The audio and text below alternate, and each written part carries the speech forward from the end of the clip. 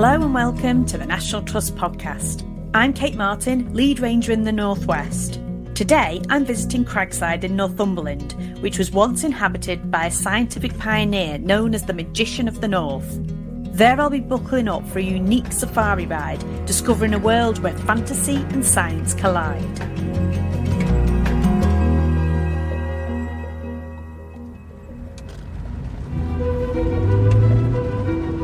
My journey is taking me through some truly remote Northumberland countryside.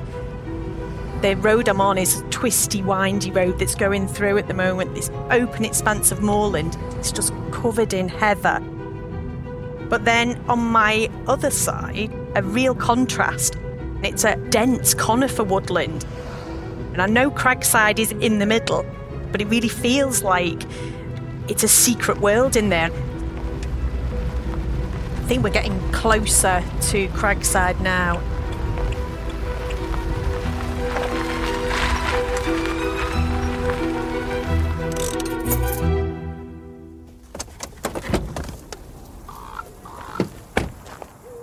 We're at the bottom of this big rocky outcrop just covered in these huge pine trees. It feels very remote and quite rugged, like I've got out to start a hike through the Rocky Mountains or somewhere in the Alps. It's actually really hard to believe that we're in a landscape garden. My next step is I'm going to go to the formal gardens to meet our guide for today, who's Sheila Rayson, and I'm guessing that's going to be more like the English country gardens that I'm used to. There's a nice iron gate in front of me with "Welcome to the formal garden." Topiary, lovely lawns. I can see these really cute little cosy cottages.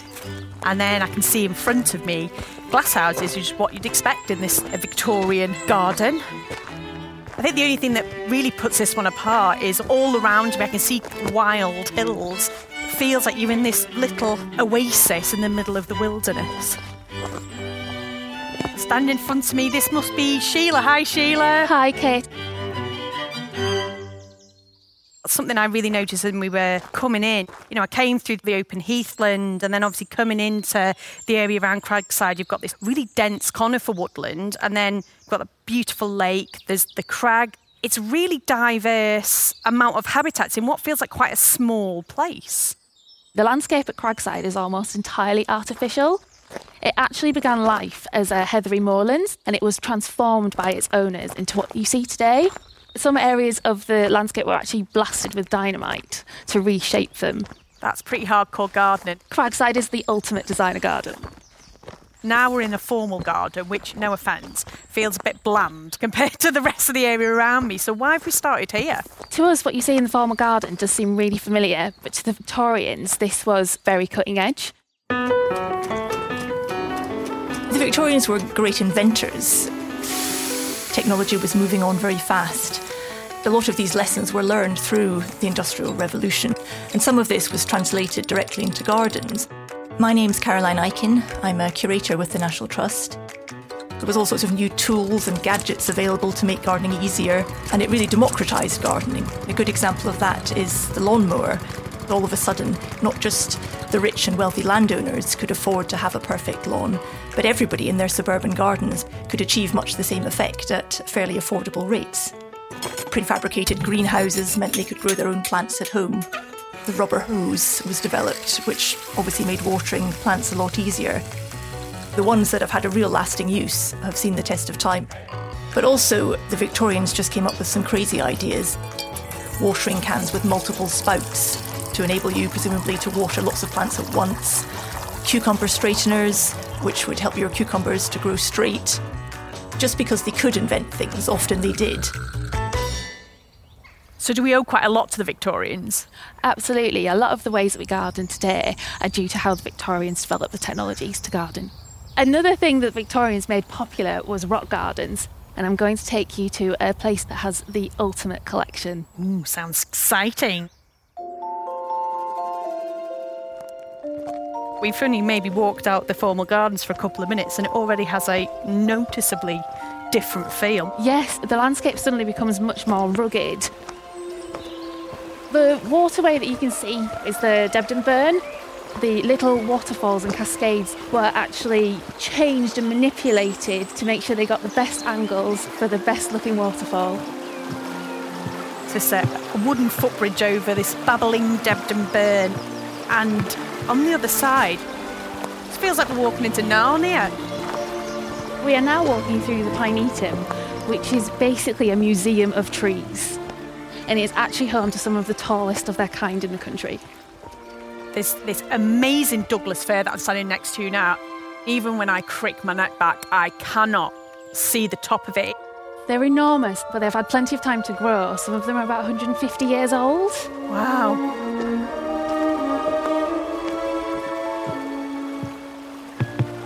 Just crossing this bridge, it looks almost like a gangway to a ship. This was created to really show off. We call it the Iron Bridge, but it's actually made out of steel. It's very much more in keeping with what you might have seen during the Industrial Revolution and the shipbuilding. This is the rock garden, and it's actually the biggest sandstone rock garden in Europe. I'm not sure this is what I would call a rock garden. I think this is more a boulder garden. These things are huge. You definitely get a workout Yeah. while walking up through the rock garden. Trickling through the rock garden is cascading waters. These were also engineered by the owner. You can just see the house sort of emerging out of the trees above. Just got to the top, onto a flat bit of road. That was a heck of a climb coming up. This is a really amazing house. It's like a sort of Bavarian castle with all its turrets. I have to say, it does look a bit familiar, the house. So hold that thought. If I show you this clip, it might jog your memory. Okay, so it says Lockwood Estate, Northern California, and it's like a drone shot flying through some trees. Ah! And there's the house. This is one of the Jurassic Park franchises, isn't it? Is. So Cragside House was Lockwood Manor in Jurassic World Hidden Kingdom. Wow. And it's also in the first 5 minutes of the latest film. Wow. So I'm guessing it's not a dinosaur collector who had this house. So who lived here? Well, if you head over into the house, Clara Wolford, our property curator, will explain all.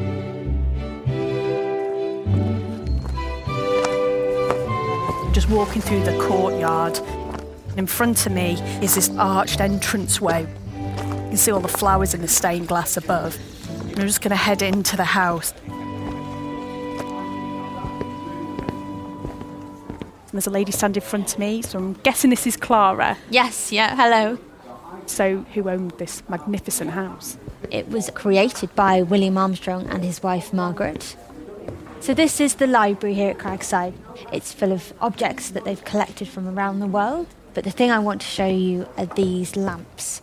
That's a beautiful lamp. Isn't really. it? It's really unusual. So this is the real wonder of Cragside. So we are the first place in the world to be lit with hydroelectricity. Armstrong is probably the most famous Victorian engineer you've never heard of. He is a pioneer of using water as an energy supply. And he becomes, while he's here, the inventor of hydroelectricity. He was a complicated figure. He made his initial fortune through engineering. What actually allowed him to have the wealth to create somewhere as spectacular as Cragside was that he sold armaments. We talk about Cragside as being Britain's original smart home, and that's because Armstrong is really applying industrial technologies to his house. There's lots of mad contraptions here, including the water-powered spit in the kitchen, the hydraulic lift that helped move visitors' luggage. There's also the cascades in the rock garden. It's amazing. Because this was such an amazing home, Armstrong was known as the Magician of the North. The house is just open to visitors and it's getting quite busy in here, so if we head outside and we can talk a bit more about Armstrong.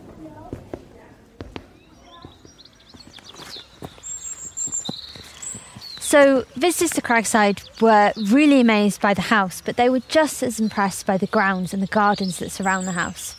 Cragside gives Armstrong the ability to build these huge lakes, some of them up at a height, and that gives him these big bodies of water that can power his experiments with hydropower. But he's also all about the drama. You know, he wants somewhere where he can create these spectacular landscapes. I'm sure you want to explore the gardens. So your carriage is just arriving, Kate, in the form of a jeep. I'm going to leave you here with my colleague George Haps. George is about to take you on a safari round our carriage drive, so our 6-mile route around the estate that lets you explore by car all the wonders that are here. So far we've got this wonderful fantasy landscape, we've got this enigmatic entrepreneur, and now we've got a Jeep. I'm starting to feel like I'm about to walk into Jurassic Park. Maybe.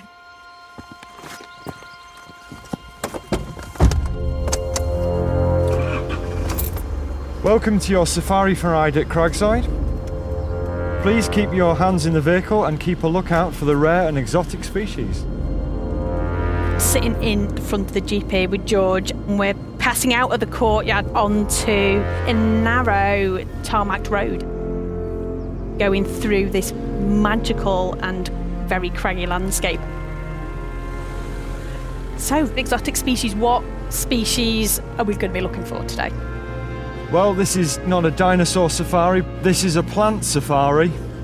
All the tree species and the shrubs that were planted here were all brought in from the Himalayas and from North America to create this landscape.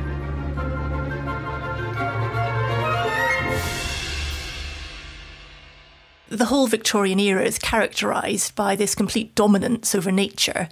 There was a huge number of new plants coming into Britain that enabled the Victorians to show that they could take plants from anywhere in the world and they could make them grow.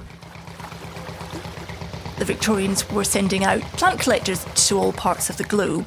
People like Joseph Hooker is well known for the rhododendrons that he brought back from India and the Himalayas.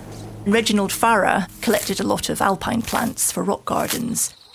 Plant collectors were putting themselves in tremendous amounts of danger, going into uncharted territory sometimes.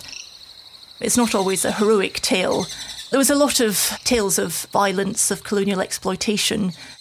A lot of the ships that were transporting these plants were also used to transport enslaved people. There was definitely a big commercial element. The plant would come in and then the nurseries would hybridise them to make them more suited to the British climate or to create different colours that were more attractive to the British market. It's really lush both sides of us, these massive trees and huge ferns. Craigside's a place of spectacle, but there's something especially show-stopping to see today. For a few short weeks of the year, the landscape starts to change. Early to late spring, we start getting inundated with phone calls and messages from people asking when it's going to happen, and what they're asking about is the roadies. Roadies are rhododendrons, aren't they? Yes, they are. We're currently driving through a sea of pinks and purples interspersed with some whites and yellows and reds. We're absolutely surrounded by colour. We've got an important collection of rhododendrons here, so let's pull over here and have a closer look.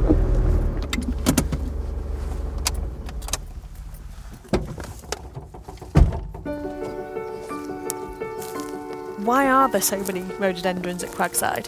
When the property was first built and shooting was of a large interest, some of the varieties were probably put in as game cover for pheasants. Seeing the flowers much closer up, you get to see the sort of intricate beauty of them, this pom-pom of tiny little bell shapes. You can see spotting in different shades within the actual flower itself. And some of the spotting is actually bee tracks. Oh, cool! So they actually help the bees locate where they need to get in for the nectar and to pollinate the plants. We see it as spots, but the bees see it as the ultraviolet tracks. It's noticeably different, this part of the carriageway, with these much more sort of delicate azaleas. Beautiful sunshine yellow colour. Oh, let's have a smell then. It's a really strong, honey, floral smell. That's beautiful. There's a bit of an elephant in the room here, as Mia Ranger and Ewa Forrest are talking about roadies. As a garden plant, rhododendrons are so beautiful, but if they get out into the wild, roadies are a real problem because it's become invasive. The Victorians were a bit too good at really breeding these sort of ironclad varieties, and one of the key species they used was the rhododendron ponticum. It's known to actually wage chemical warfare, so it releases chemicals into the soil that actually inhibits other plants from growing.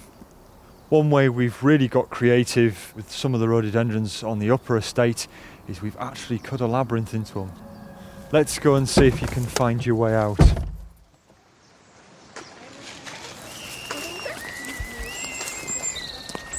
We've stopped at what feels like the real centre of Cragside here, and there's families milling around, kids playing.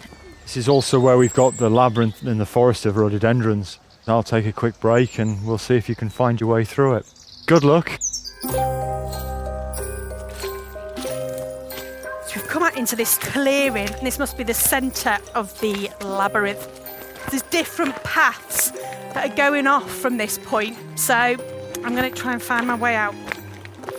These towering rhododendrons gives it a really magical, mystical feel. There's gnarly tree roots and there's boulders in the way.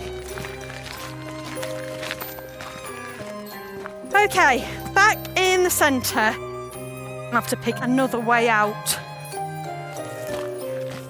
Oh, now there's a deer on a pole down here. Not literally, it's a carving of a deer. We're going round in circles. Come to another fork in the path. I might just find my way out of here. And there's George. I made it out! Woo! Well done, Kate. Not many people make it out. Right, I need a pint. Now you've completed your challenge, let's head to a little bit more of a relaxing area. You'll see great views and you'll also be able to appreciate how Cragside really defies physics.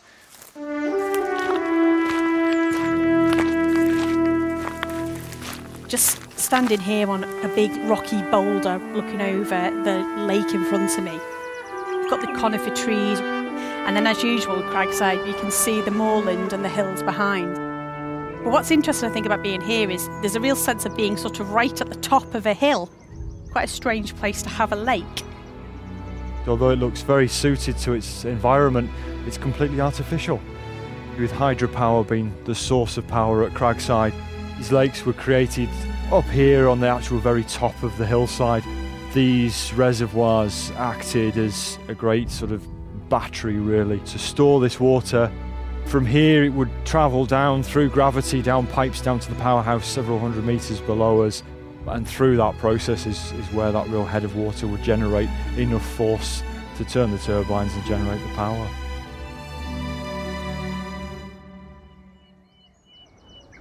From this vantage point here, Cragside is absolutely huge.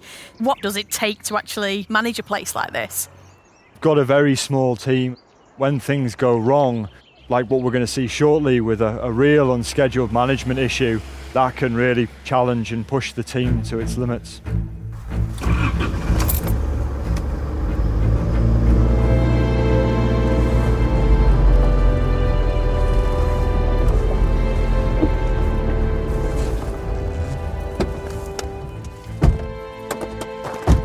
Gone from these statuesque pine trees all around us to what looks like a devastating area, basically, where all these beautiful tall trees are all lying down on the ground, all crisscrossed over each other.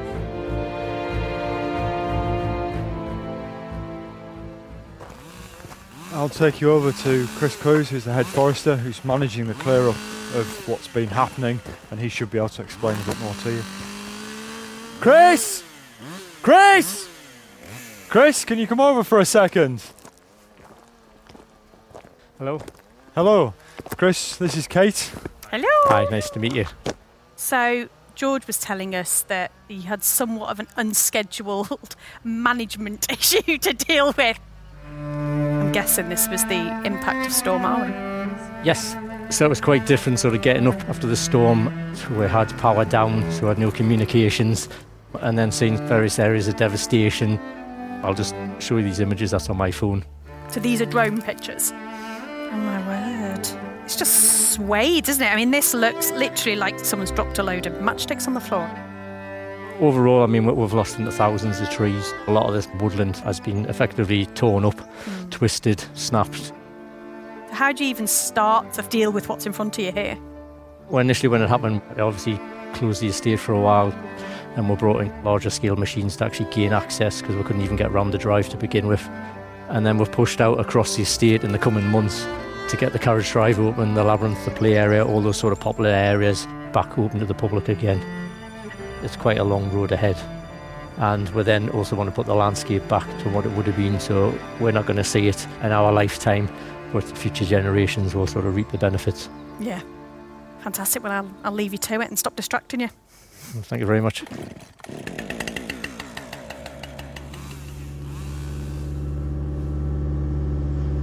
So here we are, we're on the last leg of the safari, and if you look over to your right you can see actually the open moorland of how things started before the estate was planted up.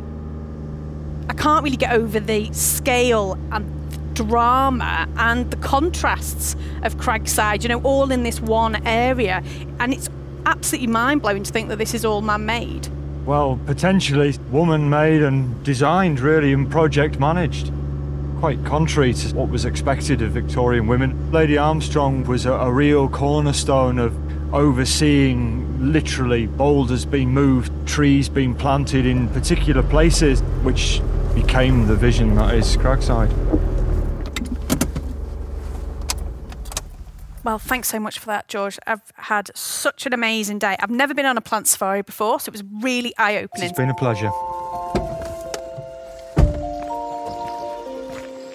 It's been a true adventure, I think, coming to Cragside. Although, a lot of times, as a ranger, as a conservationist, I curse the Victorians for bringing these invasive species in. I also recognise that they were great pioneers, and a lot of the techniques that we use now to manage our landscapes came from them. I feel like I've travelled the world just in the last sort of few hours. Cragside is the kind of place you could come back to again and again and again and have a completely different experience every time.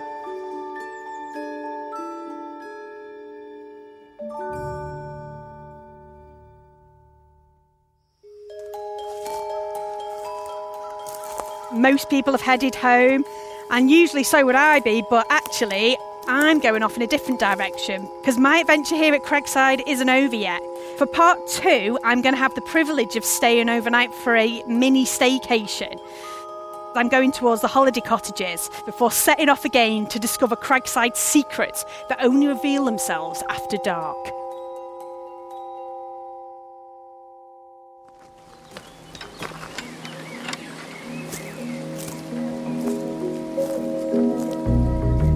Thanks for listening to this episode of the National Trust podcast.